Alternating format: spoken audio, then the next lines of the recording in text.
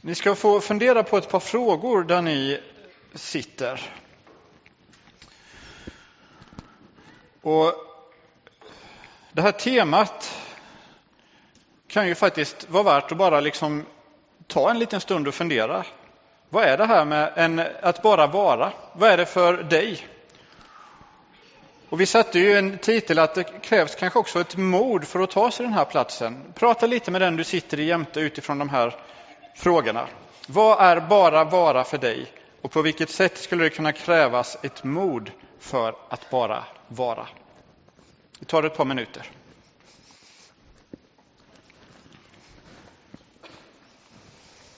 Då bryter jag in i det här underbara ljudet som många samtal som pågår här. Som tur är det ett kyrkkaffe sen där man kan få fortsätta.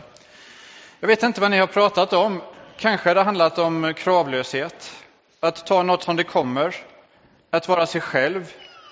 Och göra det man har längtat efter. Att det inte finns en press, prestationsångest, förväntningar eller jämförelse. Jag vet inte om ni hann med båda frågorna, men om man tänker runt det här med modet. Kanske är det kopplat till vad andra ska tycka om mig.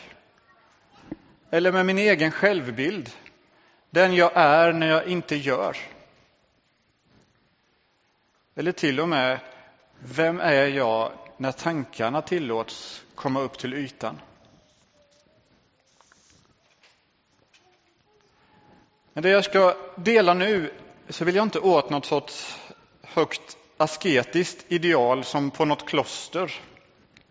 Utan att du i din vardag kan få ha den platsen där du får öppna dig och få fyllas på. Jag ser det som en form av kalibrering. Alltså att det ska ställas in, ditt inre ska få landa rätt. Att det får vara en möjlighet att fundera över hur du har det. Din omgivning, familj och vänner, kollegor och hur du har det med Gud. Att bara vara i den yttre formen, det kan vara att gå en höstpromenad. Att arbeta med händerna med någonting som man är så van vid så att tankarna kan röra sig fritt under tiden. Det kan vara att sjunka ner i soffan med en kopp te med den man älskar. Eller en långfika med en vän. Det kan vara timmarna vid ratten under en jobbresa.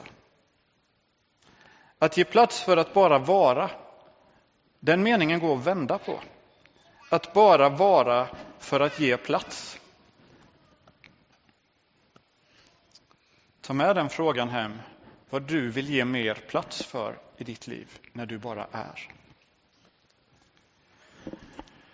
Tänker man lite kort så kanske man får för sig att det här begreppet bara skulle vara för i en tid som våran. Men Gud, han såg behovet av att bara vara som så grundläggande så att han tog med det redan i skapelsen och han visade själv på föredöme. Jesus, han behöver också ha den här vilan och dra sig undan till en stilla och avskild plats. Och han lär sina lärjungar att göra så. Det är så viktigt så att det finns med bland budorden. Där det står att vi inte ska döda, stjäla, ljuga. Där finns det med. Tänk på vilodagen. Och den tänker jag är så kopplad till att bara vara. Så den finns verkligen i ett viktigt och avgörande sammanhang. För oss i vår tid så kanske det handlar om att koppla ner och stressa av. Fokusera i en splittrad vardag. Tidigare i historien, även om det självklart finns undantag i båda fallen, så kanske det handlar om att låta ömma muskler och trötta leder få vila ifrån det hårda arbetet. Oavsett, fysiskt och psykiskt, mentalt så behöver vi vilan. Jakten på det balanserade livet har blivit som någon sorts mångmiljonsbusiness där människor åker runt och drar fulla hus. Och jag tycker det kommer exempel på exempel hur människor kommer fram med olika läror som får oss att bli wow. Men inte mycket nytt under solen. De bästa livsråden, och det får vi inte glömma, de får vi från Jesus. Därför kan man ge sig ut i skogen och landa i ett missionshus i Knäckebrohult, eller vad heter det, Kenneth? Och lyssna till en pastor där som faktiskt har mer konkret att ge än att betala för den dyra livscoachens event. Men tillbaks till vilan. Det var alltså Guds idé från början. Ett liv i balans, arbete och vila. Och mer än så, Gud önskade en riktning i vilan. Tid med honom själv, tid med skaparen. Det är något djupare än egen tid som många av oss kämpar för att få ihop. Det är Gud-tid. Jag vill ge några exempel från Bibeln. Att bara vara är ett förhållningssätt. Det är att inte oroa sig och bekymra sig. Och vi vet att Jesus säger att vi ska komma till honom och han ska ge oss vilan. Vi vet att han säger att vi inte ska bekymra oss över morgondagen. Han varnar för habegäret där man aldrig är stilla utan bara vill ha mer och ha mer. Så det är ett förhållningssätt och det är också en riktning. Riktningen till Jesus fötter, som vi hörde att Maria tog platsen innan när Bert läste i biblioteket. En sak behövs, undervisade han då. Det är att nås av en insikt. Profeten Jesaja gör upp med de ledande i Jerusalem. Och en del av de här tillrättavisningarna kanske vi som tur är inte känner oss så träffade av.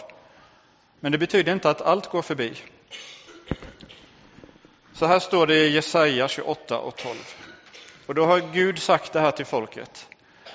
Här är viloplatsen. Låt den trötte vila. Här är vederkvickelse. Men de ville inte lyssna. Och det ordet tror jag finns för oss också. Gud säger, här finns en viloplats. Här får du som är trött vila. Här får du nya krafter. Frågan är om vi lyssnar. Att bara vara kan alltså vara ett förhållningssätt att möta livet på. Det är att ha en riktning med sitt liv. Och det är att få med sig en djup insikt. Det fina gamla ordet vederkvickelse. Det betyder att få tillbaks något som är raskt och levande. Och få tillbaks krafterna. Det önskar jag att bara vara får innebära för dig.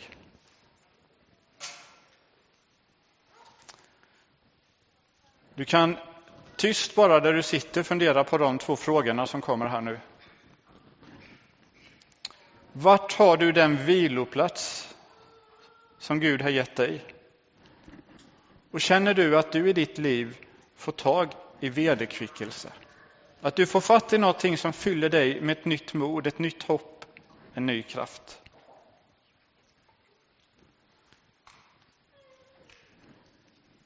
Det finns ett litet papper att ta med sig hem. Det finns här som man kan hämta under bönestunden som vi har alldeles strax. Och då finns bland annat de här frågorna med. För jag tror de är viktiga att fundera på. Jag vill ta med ett ställe till ifrån Jesaja. Det är bara ett par sidor fram där vi var nyss. I det 30:e kapitlet. Och då ger Gud en uppmaning. Vänd om och var stilla. Då kan ni räddas. Genom lugn och tillit vinner ni styrka. Återigen så svarade människorna med något annat. De ville inte, utan ville flyga fram på hästar. Det finns något i vår mänsklighet som gör att vi alltid vill vara på flykt. Att vi vill att allt ska gå snabbare, bli större och mäktigare. Men Gud säger, genom lugn och tillit vinner ni styrka. Och det uttrycks så vackert tycker jag i psalm 37, vers 7. Var stilla inför Herren och vänta på honom.